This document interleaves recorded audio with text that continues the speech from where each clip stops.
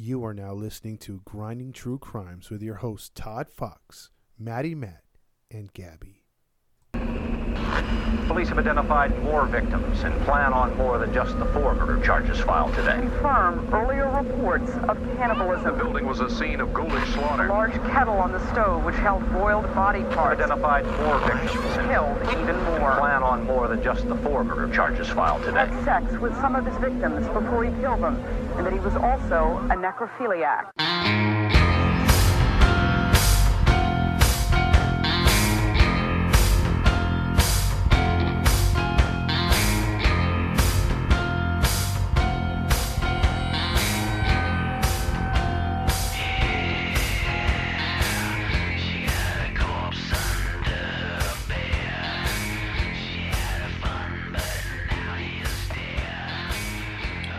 Hey. Welcome into another episode of the Grinding True Crime Podcast with your host, Maddie Matt, along with Todd Fox. And Gabby. And today narrating will be Todd Fox. And we are here live kicking off another episode. Sorry for the delay. We've been very busy, but the show must go on. With all that being said, I want to let you guys know where you can find us. You can find us on Facebook and Instagram. Just type in Grinding True Crimes, and there you can follow our page, like our page, and leave us a comment, and we'll get back to you as soon as possible. If you want to listen to us on your podcast stream, you can go to Podbean, Spotify, Anchor, iTunes, Pandora, and newly Podvine. And for those listening to us outside of the U.S., you can continue to listen to us on Radio Public, Breaker, Pocket Cast, and Podchaser. Go to redbubble.com, type in Todd Fox 80, and there you can get merchandise courtesy of Grinding True Crimes. And last but not least, if you like to support what we do and want to leave a Cash App donation, you can just go to Cash App and type in $ Grinding True Crimes. That's the introduction. I wanted to do something different before we get started, Todd. Just want to let you guys know, man, I went through something traumatic this morning. If you guys are going through some mental breakdowns or, you're just tired of life, all I can say is just talk to somebody, because I was on the train this morning going to work, and the train that I was on ran over someone, and they committed suicide. They were laying on the tracks, and I didn't see it, but I felt the impact, and it was traumatic. And so it's just, just wanted to say, if it's something that's going through your mind or something you're going through, talk to a friend, talk to somebody, and just hopefully they just let you vent, seek guidance and seek some help, because, you just never know when, somebody just says, that's it, and to experience that, it's just wasn't a good feeling for me. So, I just want to say, if you guys are going through some things, just try to seek some help, whether through a counselor, a hotline, suicidal hotline, or if it's a friend, just talk to them. So I just wanted to chime that in. Well said. Back to our normal program. Todd Fox says he's got a story for us today, and I think it's from Italy. Yes, sir. It's from the home of the pizzas, I guess. Pizzeria. Okay. Pizzeria. Take it away, Todd Fox. Tell us your story, sir. Okay, sir. This case is going to have a lot of twists and turns, corruption, incompetence, and by far a lot of Johnsons in the media. We're going to have a lot of accents in this one. Sorry. Get ready. Get ready indeed. The year is 1974, so we're going to go back in the way back time machine here. It's nearly 50 years ago. Hard to believe. Notable things in the world at that time was a World Trade Center was opening for business that year. Richard Nixon was being impeached. Kiss released their first album. Oh, wow. So there you go. I just want to throw that bit of tidbits in there. Isn't it sad how for us, that's like, we think about the 70s and we think 30 years ago, because the 2000s we were living our lives. Mm-hmm. Yes. And now people are like, no, add 20 more years to that. And it's like, what? Yeah, it is hard to believe. Like, damn, 74 was 50 years ago? No way. Jesus, man. Neither one of us were born. Yep. Well, Well, with that being said, September 15th, 1974, young, and keep this in mind, guys, young newly engaged couple. So remember the newly engaged couple thing. Okay. A 19-year-old Pasquale Genticore and his 18-year-old wife-to-be Stefania Pettini just came back from a disco teen club. So disco was still raging at this time. Disco was still in. It sure was. Their parents are very old-fashioned, as is the custom in Italy, especially the Florence area. You think of love, you think of the guy on the river. You know, I think that's where the Italy is, those little river areas where, you know, they have the boat and the guy's like, ah, sole mio, and he sings to you and all this other stuff. And, well, it's very romantic over there. But, you know, like they condone, because they're heavily religious, they condone sex before marriage. But at those times, the 70s are more free-willing love, and a lot of couples will go off into the woods, into lovers' lanes, and they do the nasty, and then they come back acting like they're all, you know, we're still virgins, you know, until they're married and everything. But I have not heard the word "the nasty" in a long time. I don't know. Sometimes I just come out with these words that, you know, The nasty. It's brilliant. Yeah. Next thing I know, I'm going to be saying, hey, they were scamming at night. Oh, don't do that. I never Please heard don't. that. That's a throwback. Stupid. Oh, I hated that word. That used to be me in high school. I'd be like, hey, did you scam with that girl or what? Yeah, I scammed with her all night. I scammed her. I was just, oh my God, that word is so annoying. It's terrible. Wow. Yeah, those weren't the cool 90s days. So yeah. No.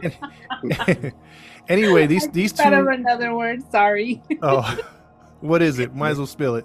When it was like kids were gonna say that they were making out, they would say, "Did you mac?" Oh yeah, Mac. Oh, yeah. the Mac thing. Oh, Yeah. I macked her, dude. I was like, shut the heck up, man. Well, these two after the disco, they were macking, they were scamming. Oh God. They were doing the nasty. And unfortunately, though, these two, they went to an area called San Borrego Lorenzo. So it has like 3 names to it. They were having sex, going all out. And in those areas, though, because people knew that that's what teens would do, or young lovers, you'd have a lot of voyeurs. So voyeurs are like people that hide in the bushes and will just watch other people have sex, and they get their jollies by watching other people have sex. Ew. Yeah, so you could probably pull over there, hear something in the bushes, and not even trip, because you're like, oh, it's just someone watching us have sex. That's not how I would take it, but that's how they took it back then, you know what I mean? Wow. Yeah. So it was apparent, it was something that was usual. But this was different, though. The two were finishing up, and they were about sitting up in his car when all of a sudden an intruder came by and shot Pasquale right in the head, or right in the arm, I'm sorry, and it traveled into his chest and hit his heart, and he was dead within seconds. So, What? yeah, he got shot and was dead. Stefania started to scream. She got out and she ran a short distance, and the intruder shot her in one leg, missed with a second shot, and then hit her in the other leg, and she just went down. He calmly stood over her, and then he began to stab her over and over and over and over. She was stabbed 97 times. 90. 97 Dang, man. times. Dang, this person hated her. Mm-hmm. So then, because they're out in the Italian, backdrop of all these wooded areas and wineries and things like that, he grabs a vine, and he proceeds to pose her body, takes a wine branch, and shoves the wine branch into Stefania's vagina. Whoa. Yeah. Oh, she was already dead. She was right? already dead. She was already dead, yeah. Yeah. That's still disgusting. Yo, Yeah. man. That sounds like that's somebody, that's hatred. Evil. Yeah. And I know we're a little late, but can you give the disclaimer? Because we're a little late on this one. Oh, yeah, I'm sorry. I skipped to this. No, I forgot to remind you. That's my Yeah, you're right. I'm sorry. Listener's discretion is advised, ladies and gentlemen, if you haven't already known.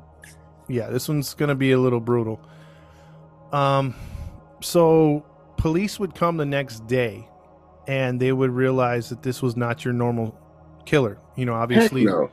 obviously the two lovers are murdered. Their families are, you know, torn apart about this because their wedding was less than 2 months away. Wow.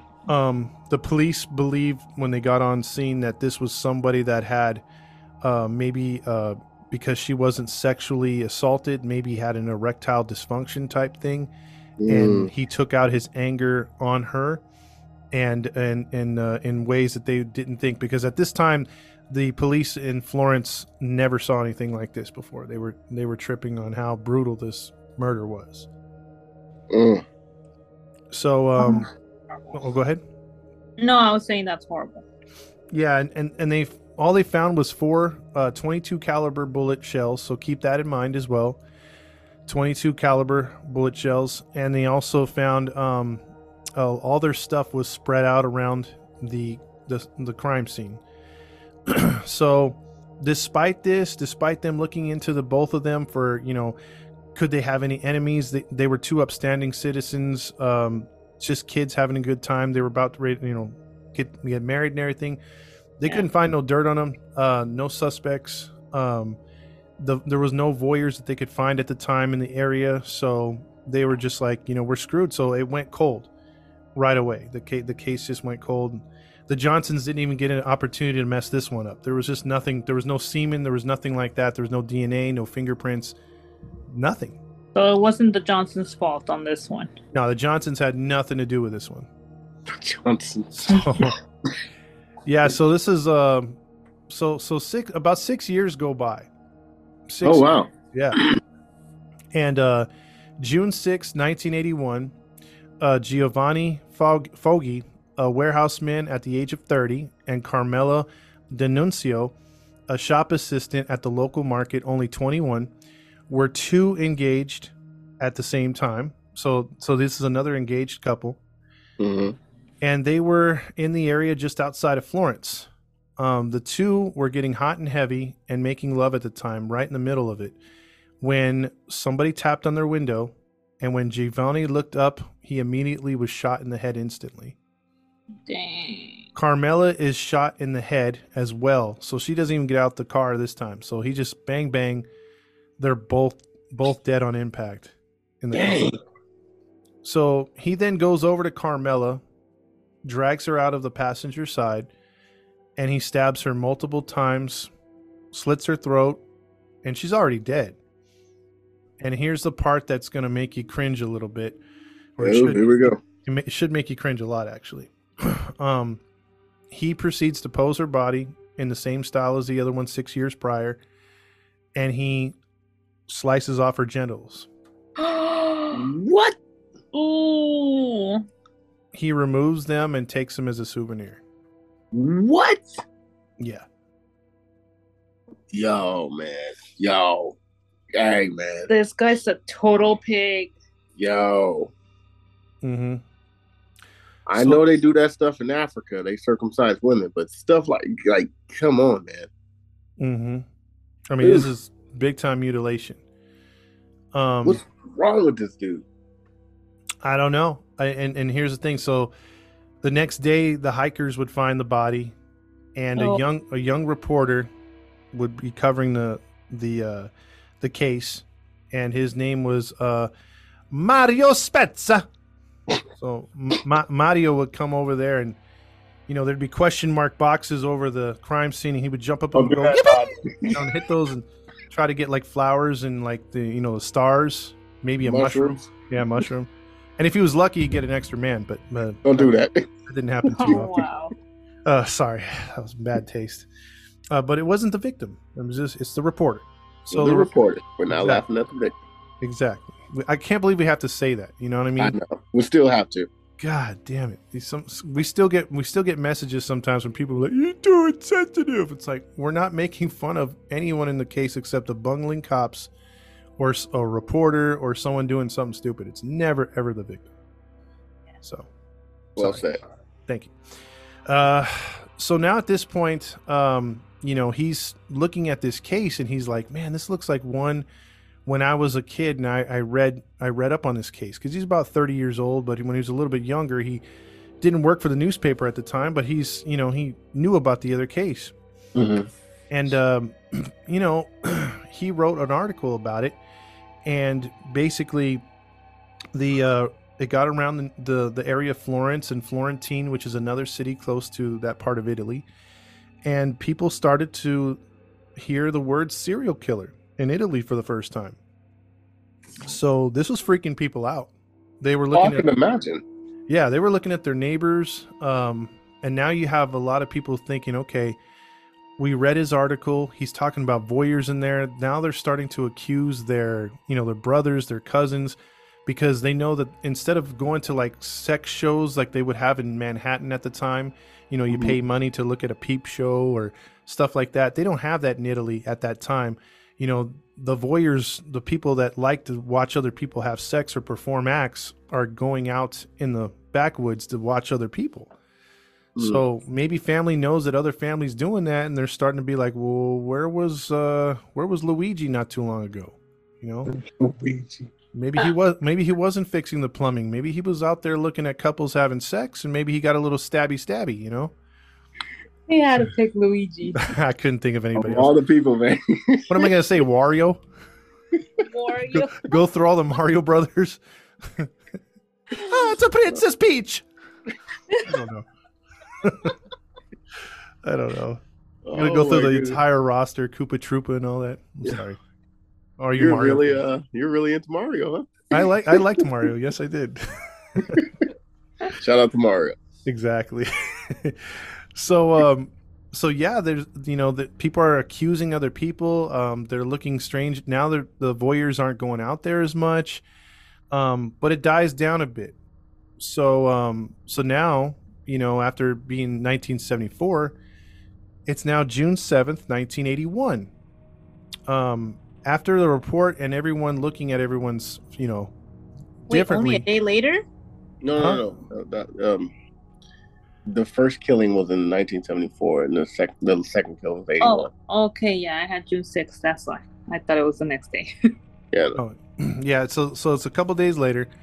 After the report, they find a voyeur by the name of Enzo Belletti. I think Belletti. It's my bad. Sorry. I'm sorry. My bad. You guys are thinking about pasta now. My bad. Exactly. Oh, Bellini. His brother Marinara turned him in. Sorry. You're gonna have fun with this episode, ain't there? Right now? I'm trying not to. I'm trying to stay serious. I'm sorry. Oh my goodness. Compose yourself. Compose. Yes, don't get me into a laugh attack because then it's over. Yeah, I know. I got to get serious on this one.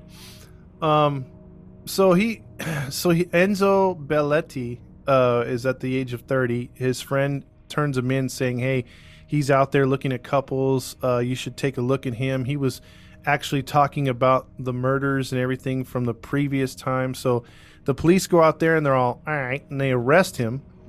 And they bring him in, but he doesn't know too much about the murders, but they charge him anyway. And then What? Yeah, they charge him anyway. What? Oh yeah, the cops in this one are complete Johnsons. They're all like, we got the guy. It's over. Case closed. Let's have a cannoli. And that was it. Cannoli.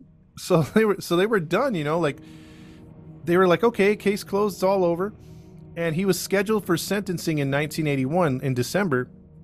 And so while awaiting trial, it's now October 23rd, 1981. So just about a couple months before poor Enzo has to go to court and face these murder charges. And again, they have no murder weapon on him. They have no fingerprints. He never owned a .22 caliber gun. But because someone said he was in the area and it seemed credible and he kind of given half truth about it from what he knew, he was arrested. That's just dumb. Yeah. Yeah. So Stefano Baldi, a construction worker at the age of 26, and Susanna Cambi, which is not an Italian name, but she was an operator, phone operator. She was also engaged to be married to Stefano. So you have What another, in the world is it with the engaged couples? and you'll see this over and over, unfortunately. As soon as they pulled up in their VW bug at that time, they began to make love in the small car, and I don't know how they did that because VW bugs, I mean, good grief, you got to be small people, or you got to know where to put it, so to speak, because there's not too much room in those little bugs, Volkswagen. So they're in the bug, they're having a good time, but then shots rang out, and they were both shot in the head by a single shot 22 caliber gun again. Stefano was still in the car. Susanna had been dragged 20 feet away from the car to a patch of flowers. The flowers were posed around her body, and her arms were put up like in a Jesus-like pose, like on the cross. Her legs were spread wide open, and again, her vagina was mutilated off of her body. Man, this guy's sick. Yep. And it's not like they found it somewhere. It was gone, totally gone. Imagine. I cannot imagine how a woman looks like that. That's what I'm saying. Imagine you see a body and it's just gone. Parts. So missing. Yeah. I mean, it's got to be obviously scary to see. Yeah, dude. So Enzo was released from jail because of this. Obviously. I hope they realized it wasn't him. Yeah. And of course, after holding him that long. I wonder what you say. What do you say to him? Yeah, I don't know what you can say other than sorry, we make a mistake. Yeah, I don't know. That's about all I think you can say. It was the Johnson. Johnson, he always makes the wrong move. It's okay, right? We good, right? We good. Bro. I take you to the pizza.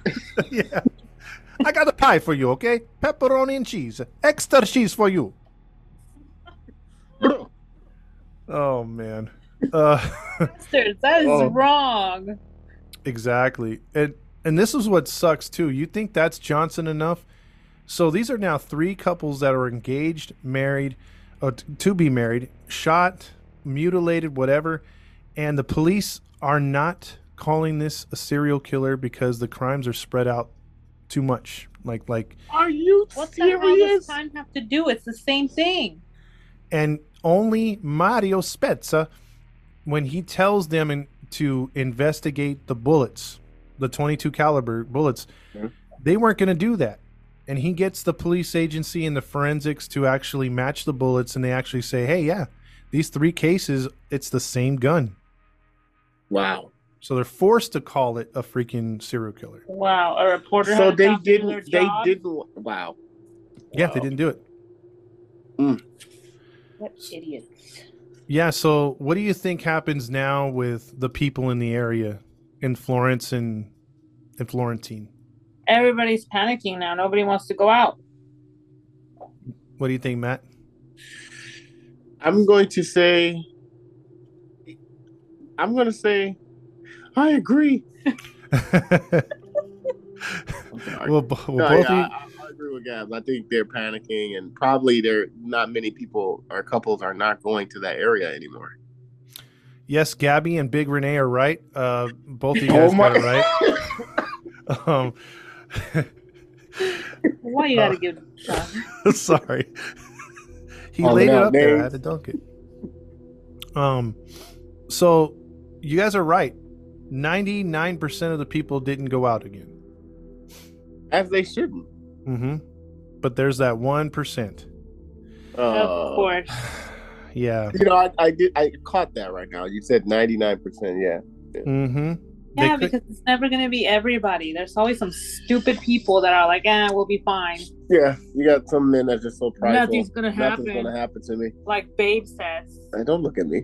Nothing's going to happen. Okay. But just think about it, guys. You can't rent a room. I mean, I know you don't want people to see you doing the nasty, but you're risking it going out in here in the outskirts with a serial killer on the loose. I agree. I'm just saying. I mean, we're all humans here, of course.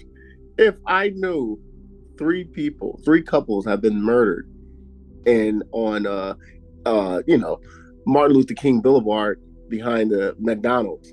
I'm not about to go over there on Martin Luther King Boulevard behind a McDonald's, knowing that there's been 3 couples that's been murdered there. I'm not taking a chance. Mm-hmm. Sorry. I'd probably like, you know what? We're not going anywhere. Let's get married first. Yeah. I don't want to be engaged. Yeah, if I were the family members, I'd be like, listen, I know you guys want to do the nasty and everything, but can we just wait till after? I mean, you're gonna have a lifelong, time period to have sex with your wife. Can you just wait a little bit? Like, don't go off into the woods, please. Exactly. Or like you said, Todd, get a hotel. Well, I don't know how it is in Italy, and especially in the 70s and 80s. So maybe they probably couldn't.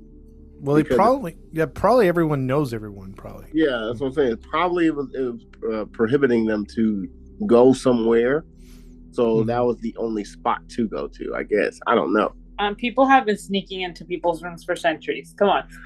Yeah, that's true. I'm trying to help these people, okay? I don't understand, but I guess I don't know. It's crazy because we have another date. Shoot. Mm-hmm. A new Lover's Lane area on the very outskirts of Florentine. So I guess this couple was like, well, he won't strike over here. But June 19th, 1982, Paolo Maldini, a mechanic, the age of 22, and Antonia Migliorini, a dressmaker. Yeah, it's hard to say these names. I'm probably butchering, so I apologize. But she was only 20. Were another engaged couple to be married. What the heck, man? Yeah. How does he know everybody who's engaged? I don't think he knows they're engaged. It's just a coincidence. I don't think so. Well, if that's the case, he should play the lottery because he's nailed it every time. Yeah, there is no coincidence with. But it's not like he goes on these dates and say, okay, this engaged couple is going to come here. He don't know. Mm-hmm. That's my point. Then he got to be stalking these people beforehand.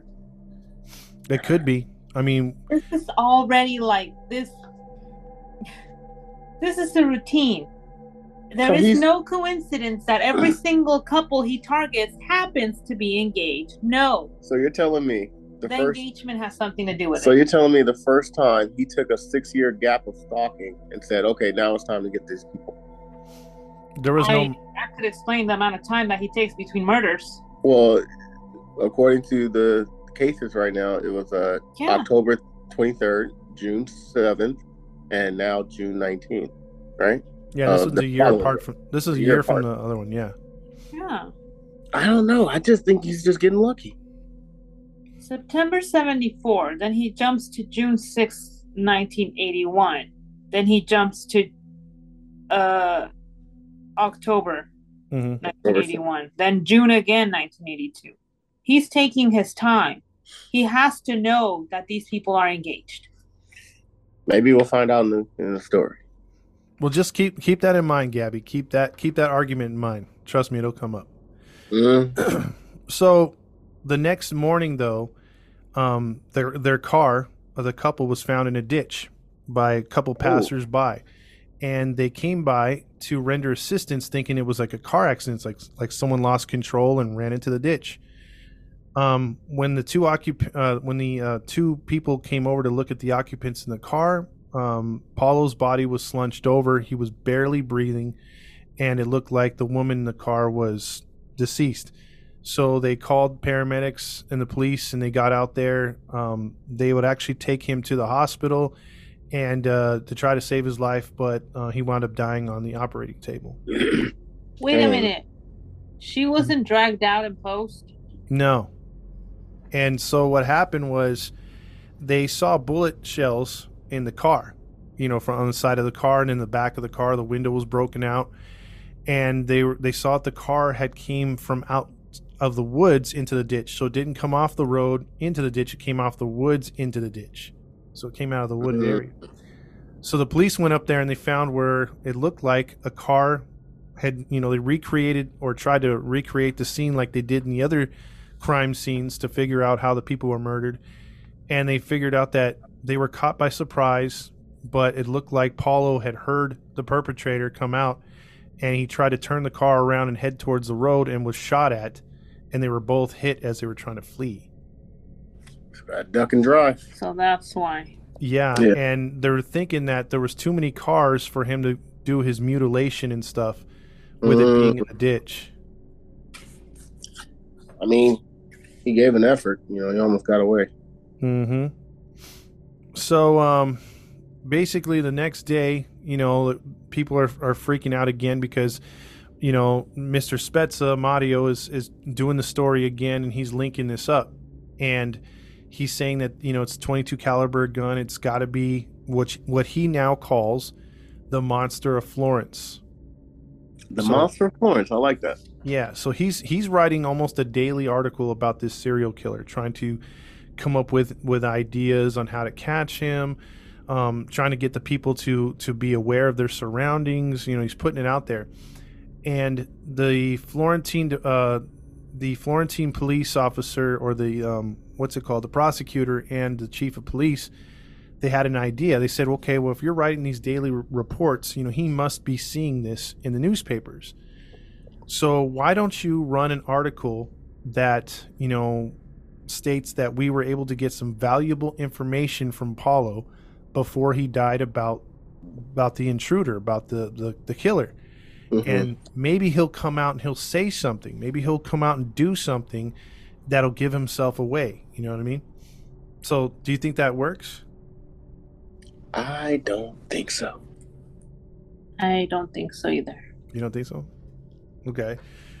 So he writes an article, and the Florentine Police Department, 6 days later, receive a yellow piece of paper in an envelope that just plainly says, "Look into this case from August 21st, 1968. And it's a newspaper clipping of a murder, which involved Antonio LaBianco, 29, and a mason worker, and Barbara Loki, age 32. Both were shot to death with a 22 caliber handgun in Florence, Italy. Dang, all the way to 1969? 68. I mean, 68? Yeah. Well, that was 6 years prior to his supposed first murder. Mm-hmm. Now here's something to remember. I'm gonna throw this out there. Well, the case, the Zodiac. Mm-hmm. So that was like between 68 and 69. He shot and killed couples as well. And he did those incriminating letters to the police and this, and that. He disappeared in 69, after his last murder. Like, no one's seen him since, supposedly. Mm-hmm. And so this one was in 68, and some people at the time were like, hey, could that have been the Zodiac? Did he just go over to Italy? Did he start there, or did he go back? Because these are kind of similar, kind of. Yeah. So that's something to think about, but that might get dispelled later on when we get further into it here. Okay. So in that case, though, Mario would look at the case, and it was Barbara, the victim in that one, had been cheating on her husband, Stefano.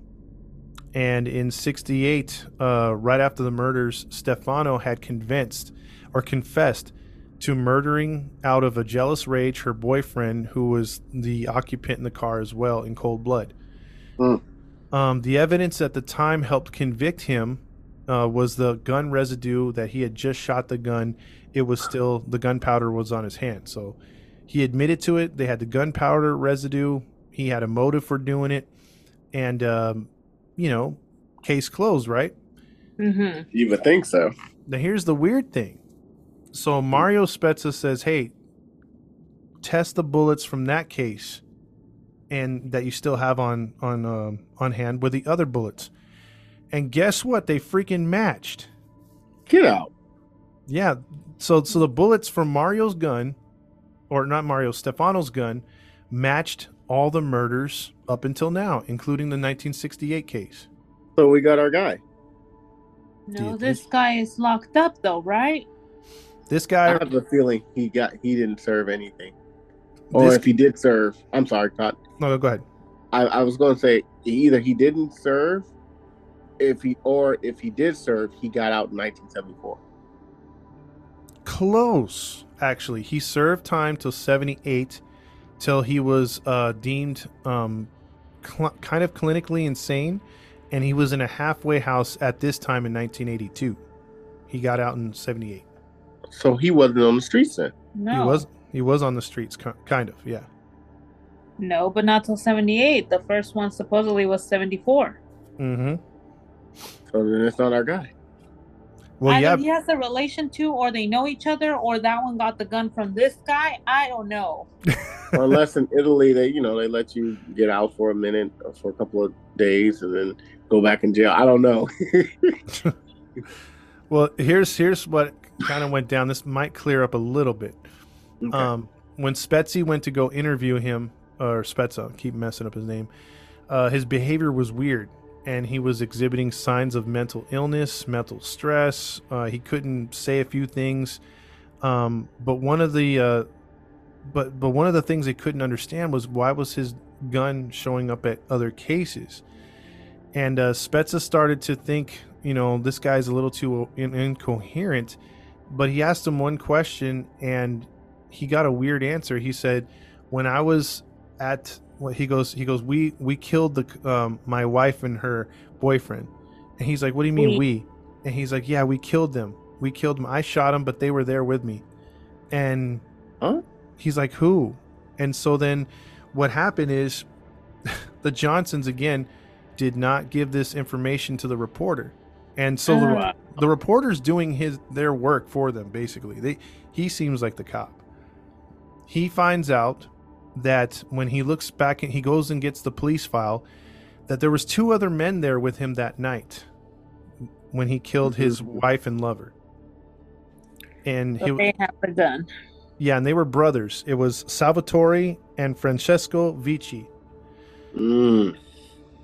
They were both Stefano's age, and they knew Barbara good. Why?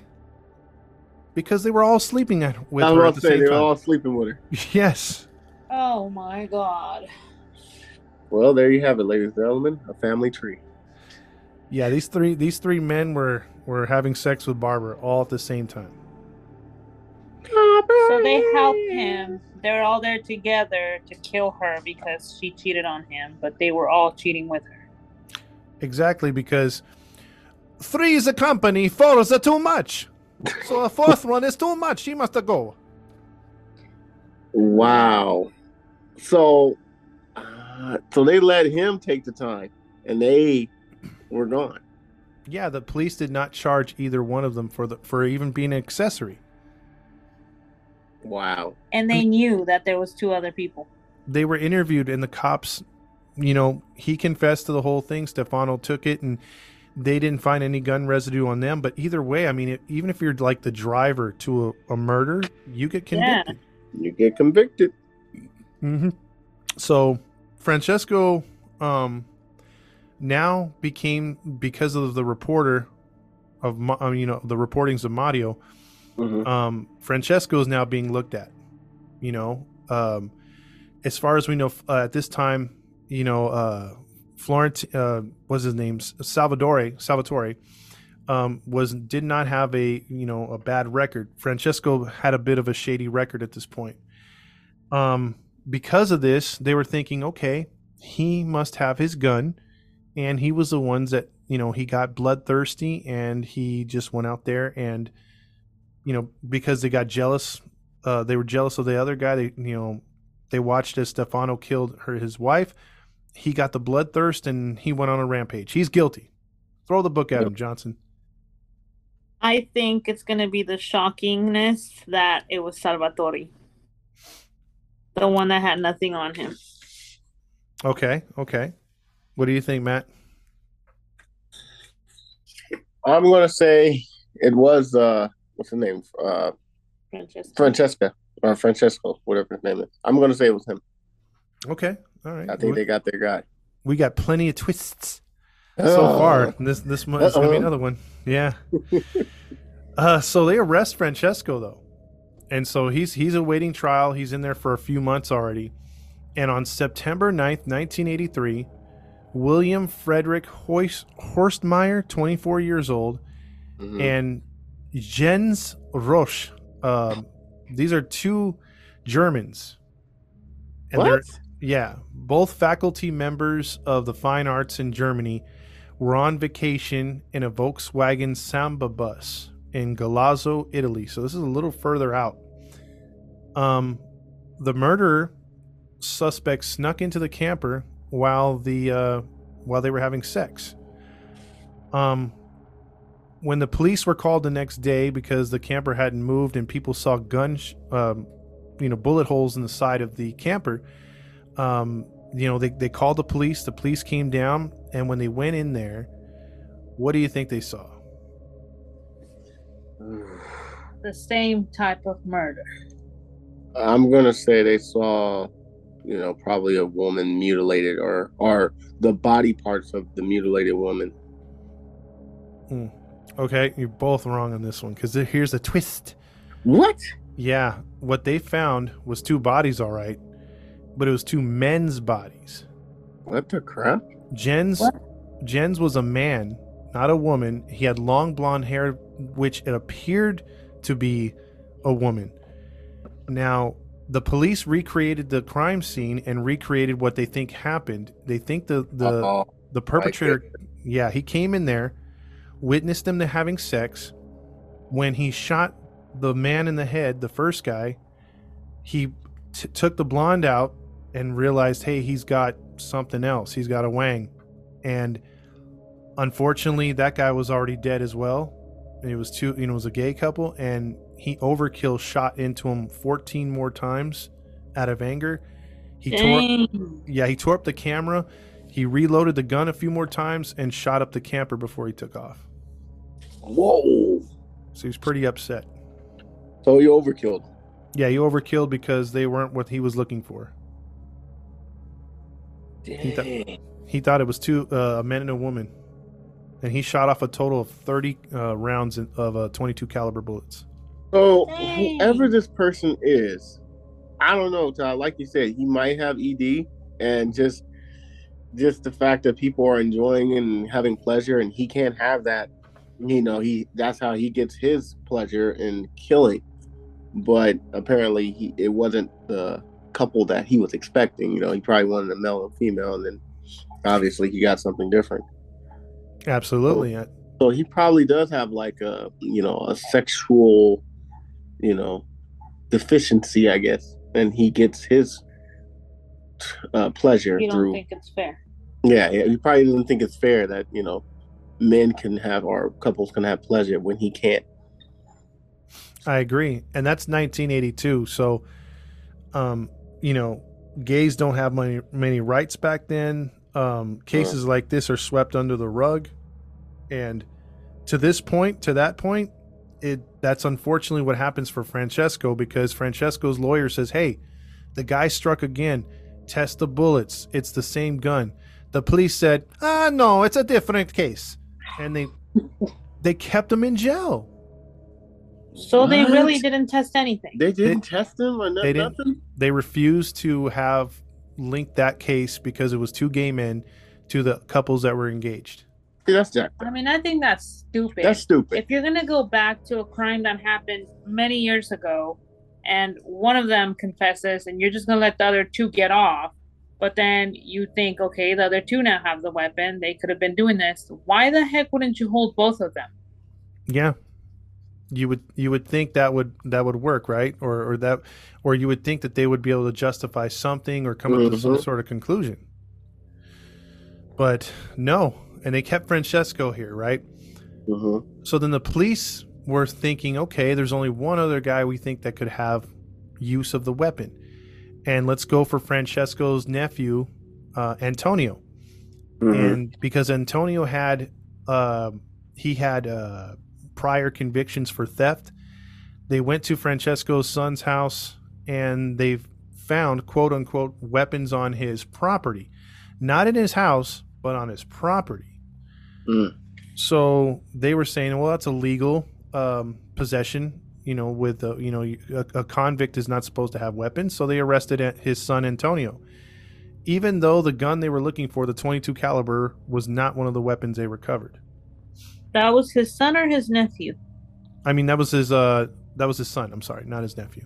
Oh, okay. That was Salvatore's. No, I'm sorry. You're right, Gabby. I'm glad you caught me on that one. So it's Salvatore's son, which is his brother, Francesco's brother, and it's Francesco's nephew. So I'm sorry, I messed everybody up right there. Good catch. Good catch. So so yeah, That's why it's three of us. yeah, I'm exactly. technical. So you're keeping me straight on this story. Thank you, because I really messed that one up. So thank you. So again, Antonio is the nephew of Francesco and Salvatore's son.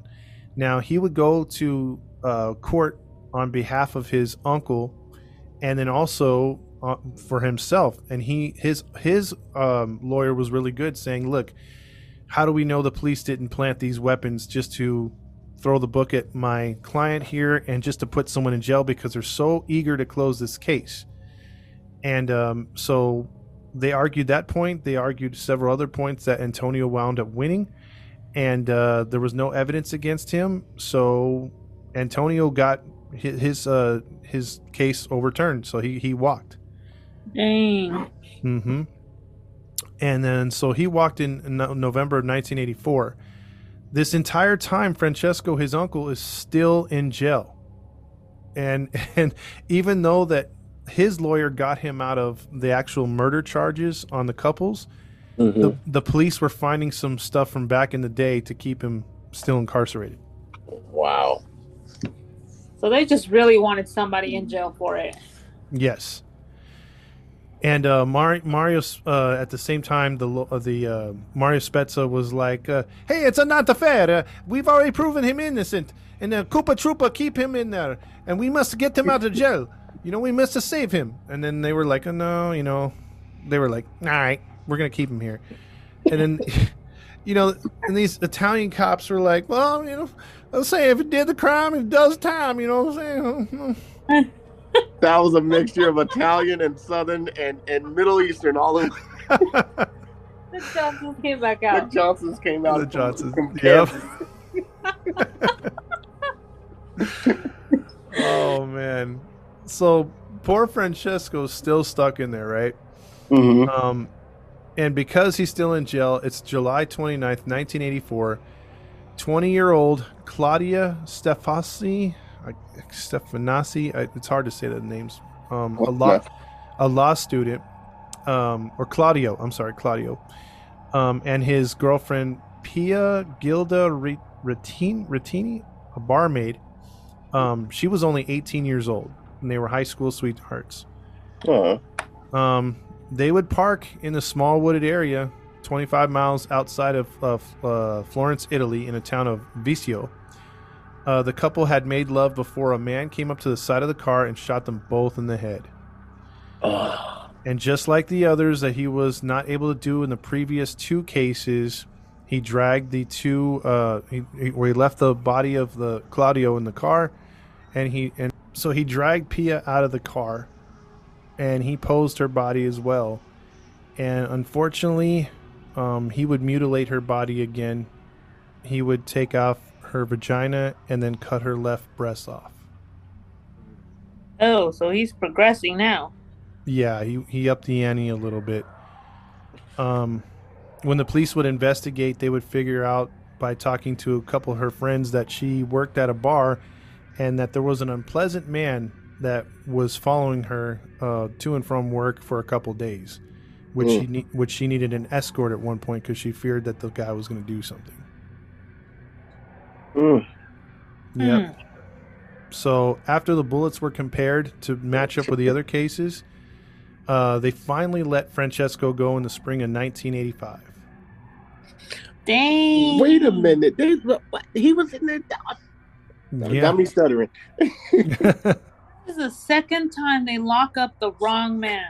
Mm-hmm. Check this out. If I'm him, I want all the money in the world from the officers. He's all $1 million. $1 million and some pizza. All you can eat spaghetti. That is insane. Yo, that's jacked up, man. How you gonna keep some? So he was locked up for 2 years. Mm-hmm. I get it. He fits the description. But we have this thing called what, Todd? Starts with an E? E? Evidence. Oh, evidence, yeah. He's like, let me tell you.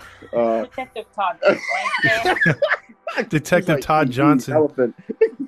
I'm like, jeez.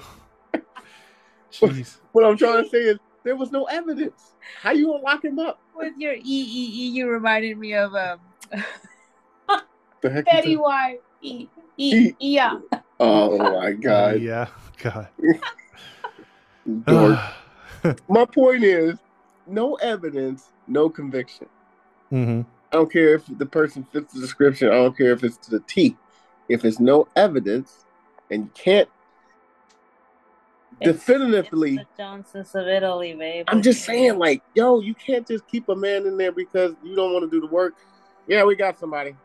No, that's okay. We don't have to invest. We got him.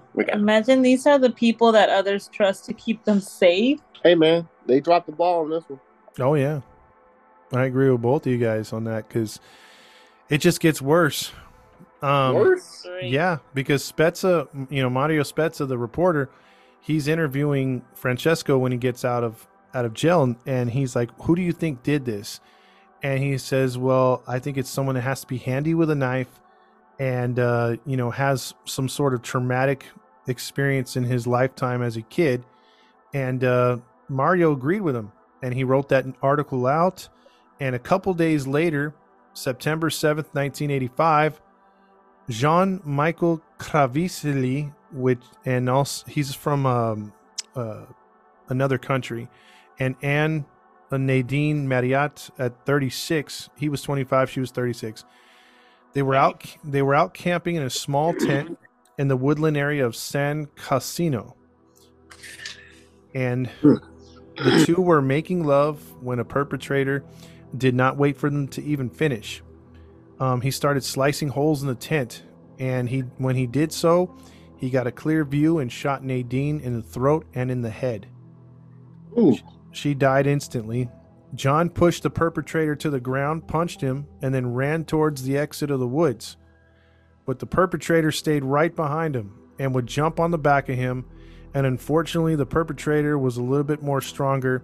He would then stab the poor man in the chest.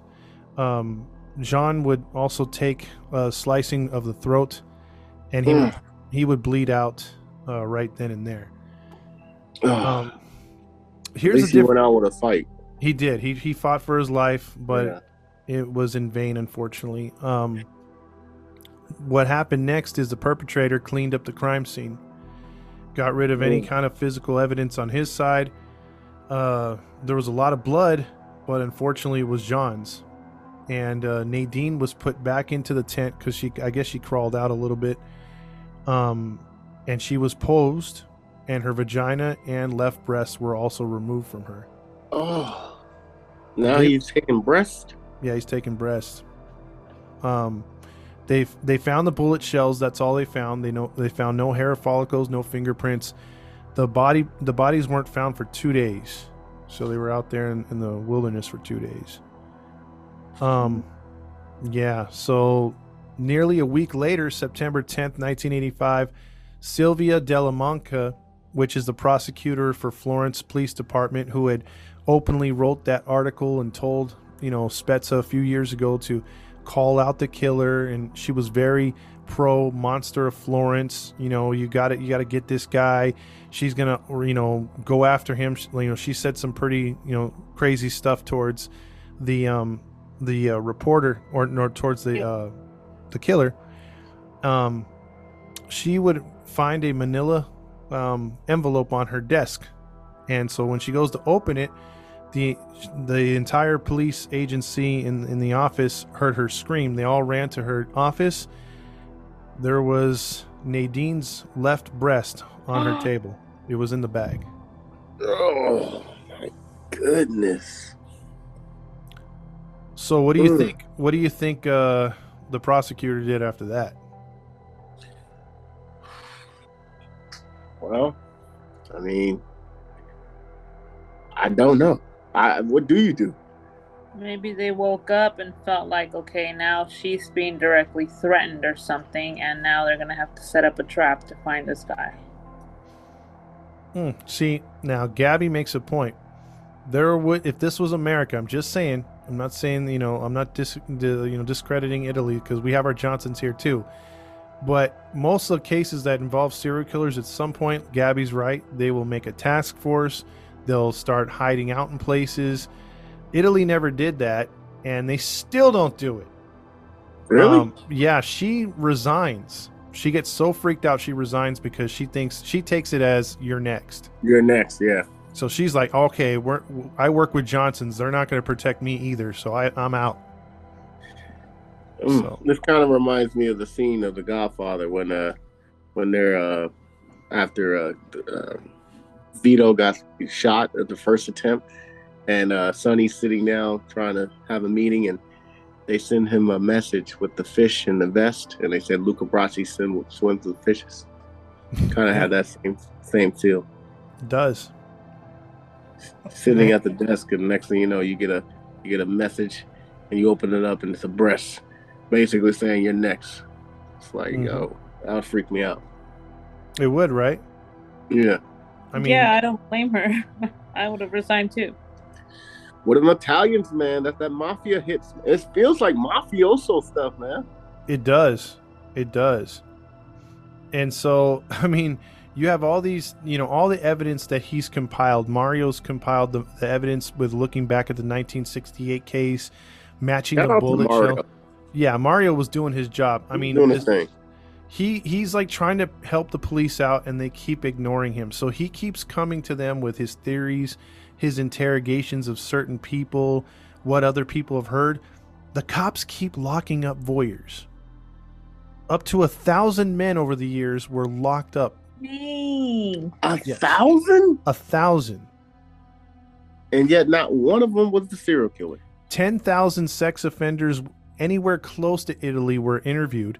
Over 1,000 were arrested on no merits or any evidence, just theories.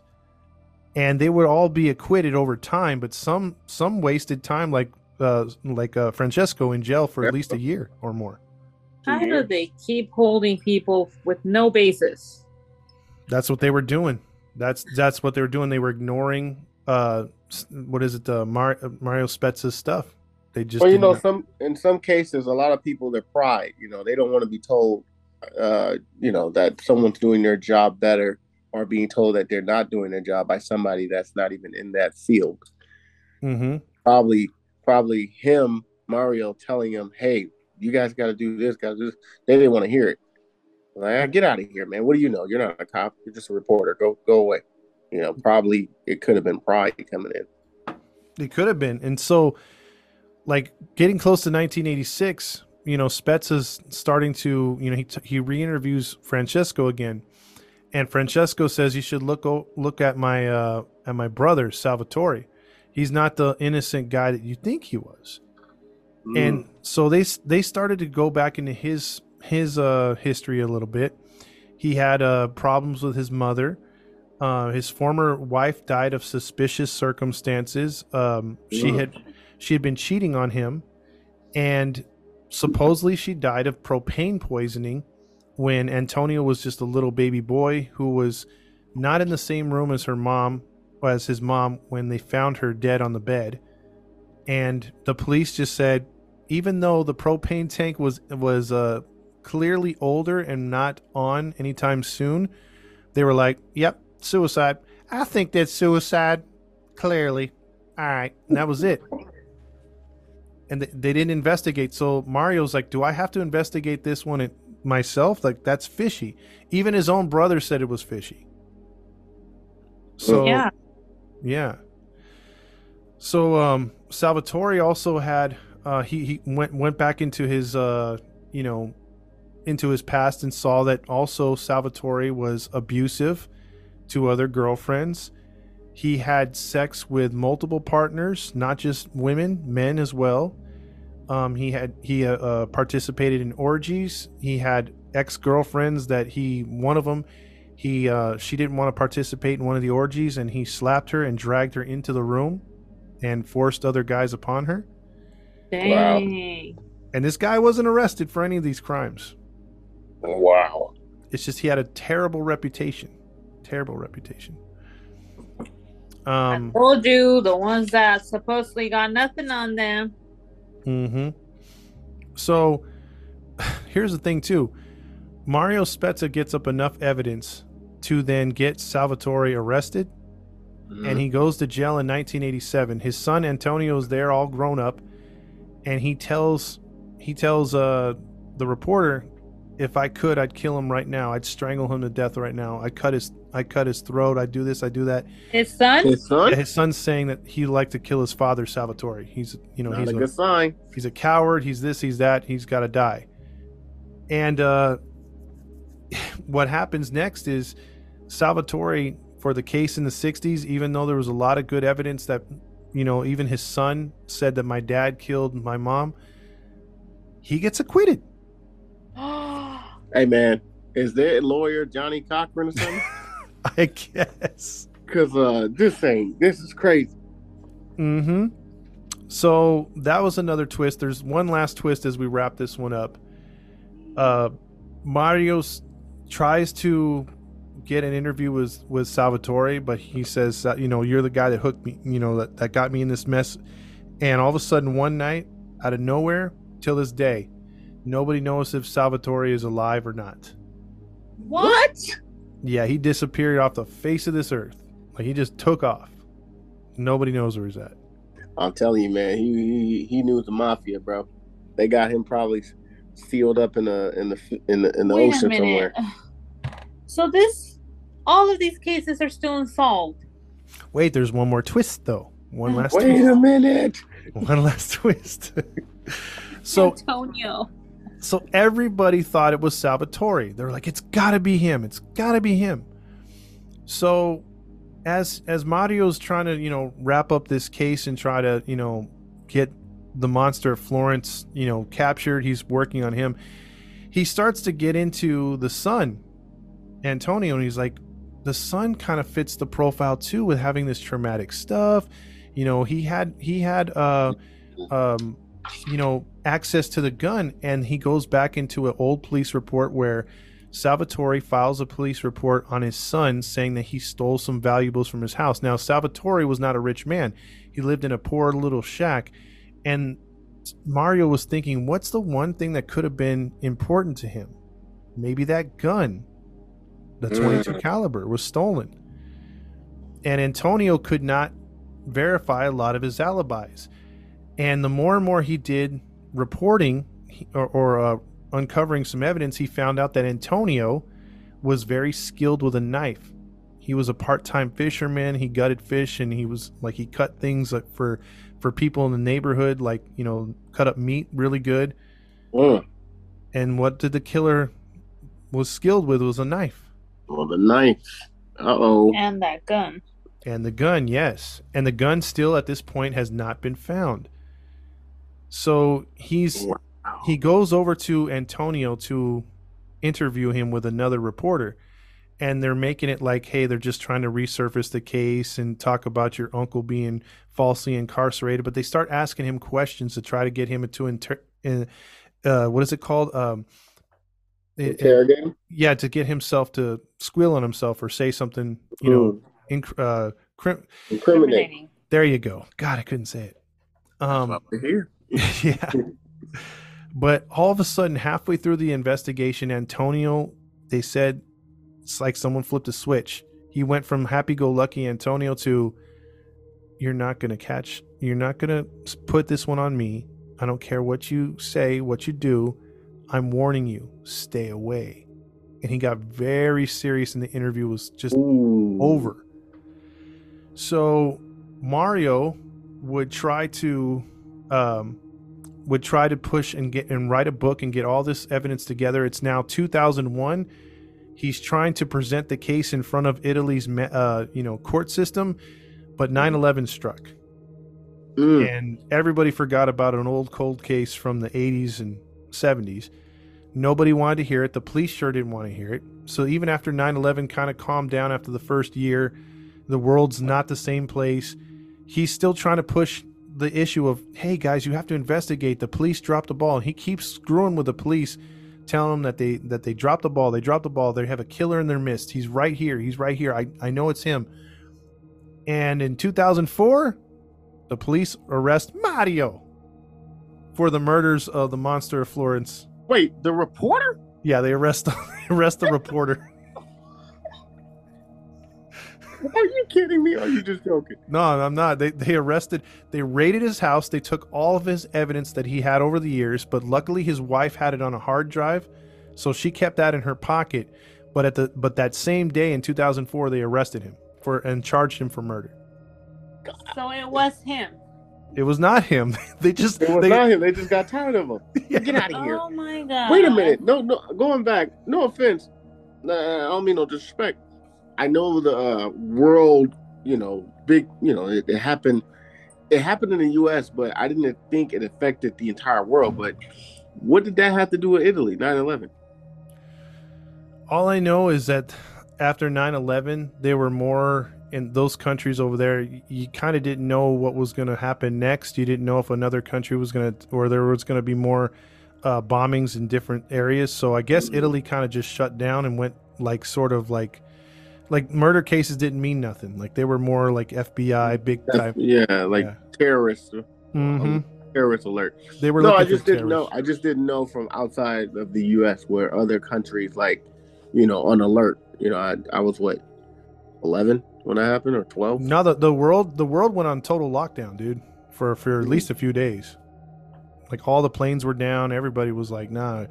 They closed borders. I mean, everyone was scared. Yeah, they weren't risking anything. No, I remember the airlines and everything was shut down and stuff, but I didn't see from the perspective of outside countries, what did they do? I didn't think it affected them. I didn't think they would shut down either. Well, they didn't know if it was going to be a worldwide thing. Yeah, that's what I'm saying. I just didn't know. That's what I'm saying. I'm not saying like, why are y'all shut? I just didn't know. Yeah, because at the time they were just like, let's not focus on what happened before 9/11. Let's focus on what's happening now. So I think that's what a lot of countries did. So yeah, he kept bugging them. And they were just like, hey, I'll tell you what now. You want to talk so much of this crime? I think you did it. And then he's like, no, it's not to me. It's not to Mario. And they're all, yes, it's a Mario. And they arrested him. Why does his name got to be Mario? That's his name, man. I know it is. That's why it fits. Oh, my goodness. Oh, man. So this poor man spent 23 days in jail. And before the free press helped him get released. And they basically were like, come on, Judge. He's been the only one fighting for this case. Why would it be him? Hello? And then they're like, oh. I mean, it happens. That is true. That is true. When policemen are over there trying to be like at the crime scene and trying to help and interview, and they're the murder. I've seen it. And I hate to blue balls all of you out there, but there's been plenty of books written about this, and the theory is either come down to Antonio, the nephew and the son of Salvatore, or Salvatore himself, who is still yet to be believed to be alive, but just in hiding because of fear of his son. And his son is still walking out there, which most people tend to think that he's the murderer. Oh, wait. Nobody's been convicted? Nope. It's unsolved to this day. 16 murders. What? Oh, God. And they're walking freely. Walking freely, yes, sir. And possibly Francesco might be dead. Francesco's, I think he did pass away. All the other characters in this case, except Mario, and have passed away. But that's the Salvatore. That they're not too sure if he's still alive. Salvatore. That's what I meant, not Francesco. Yeah, he'd still be considered alive though at this point. I think Francesco did pass away, but Salvatore is still alive. Stefano, the original murderer, he's dead. But Antonio's still very much alive. Walking God's green earth. Somewhere around here, yeah. I mean, look, for Salvatore to have like such a clean background and no, he never did anything, and then to be that twisted beforehand and have so many things hidden, I highly suspect him. Also because it was clear to me that he had already murdered his wife.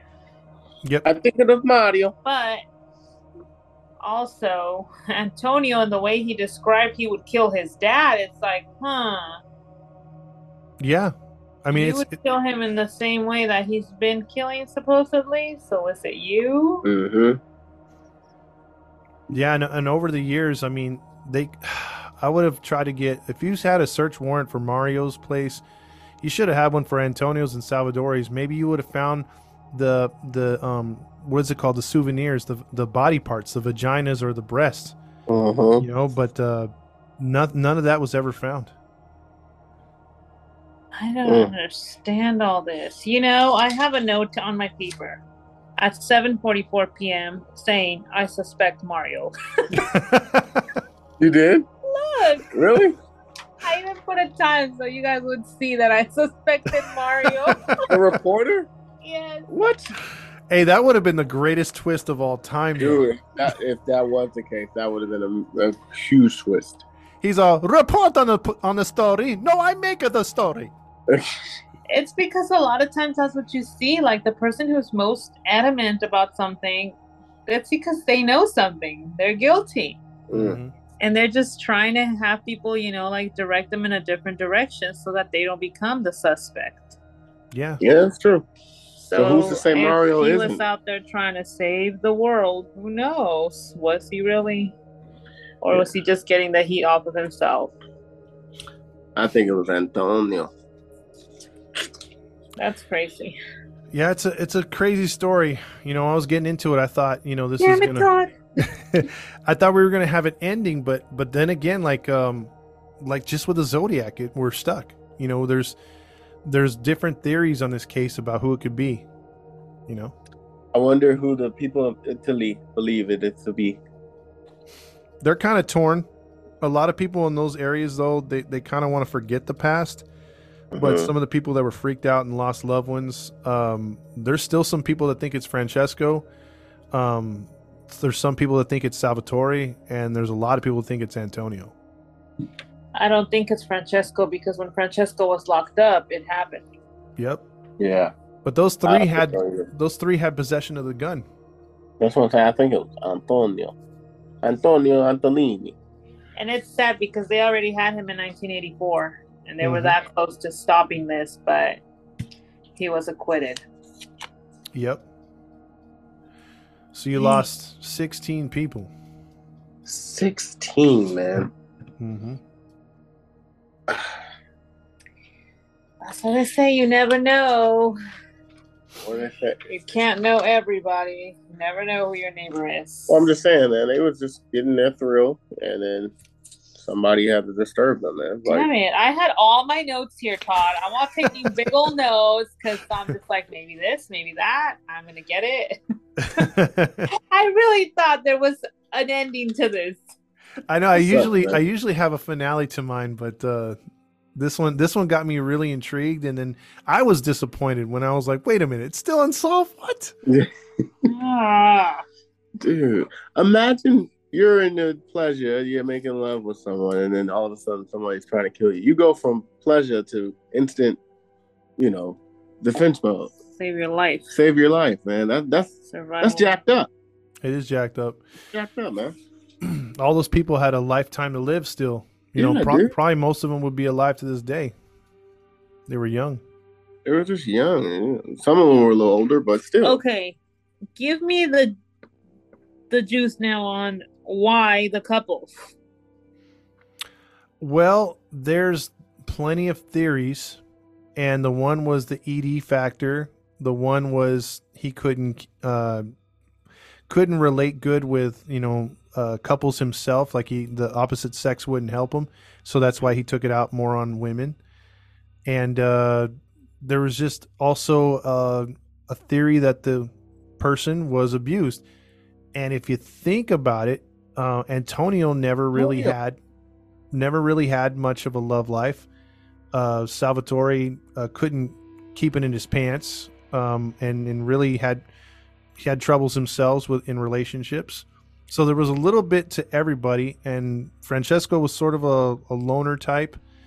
So you could have. That's why everyone's not too sure who to put it on. You know what I mean? Because sexually, they all could have been. They could have had a frustration.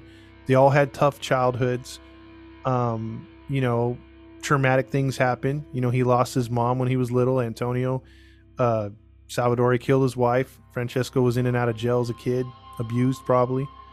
So Okay, this is what I see. Antonio had a troubled childhood because his mom died early, of course, and then of course he suspected his dad killed her. And Uh-huh. I get that anger. But then why would you target women then?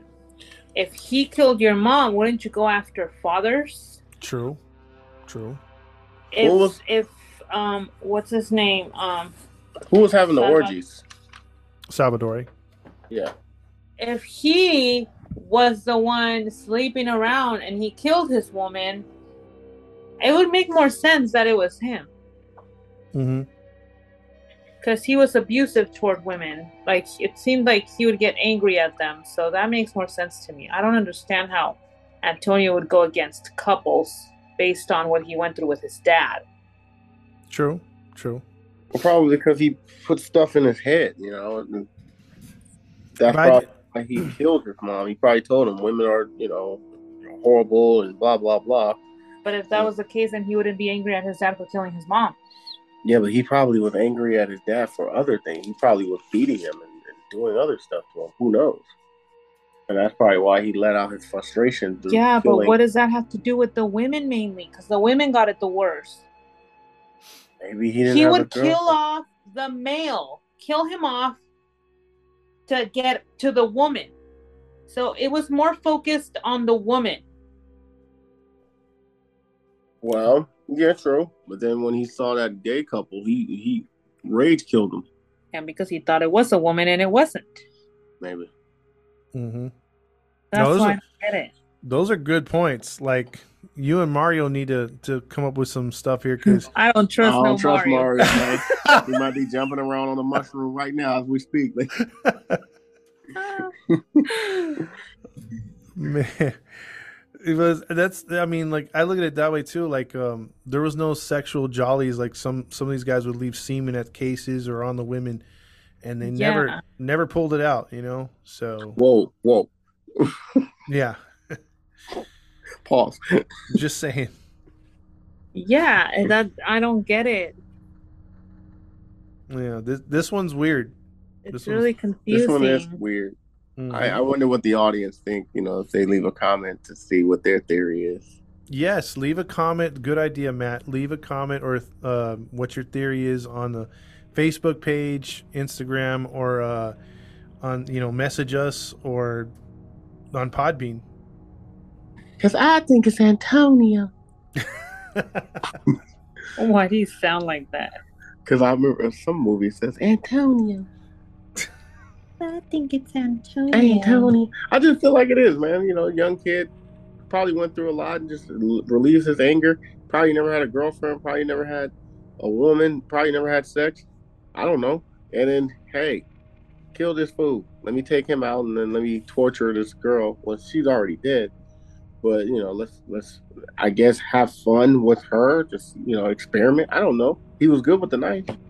Yes, that's true. But if he was such a killer, then why didn't he kill the person he hated the most? Why didn't he kill his father? Maybe it was psychologically. He couldn't. I don't know. Don't ask me. That's just my theory. Don't ask questions. Just listen. You want to piss me off? Don't be hey. But I do recommend a book.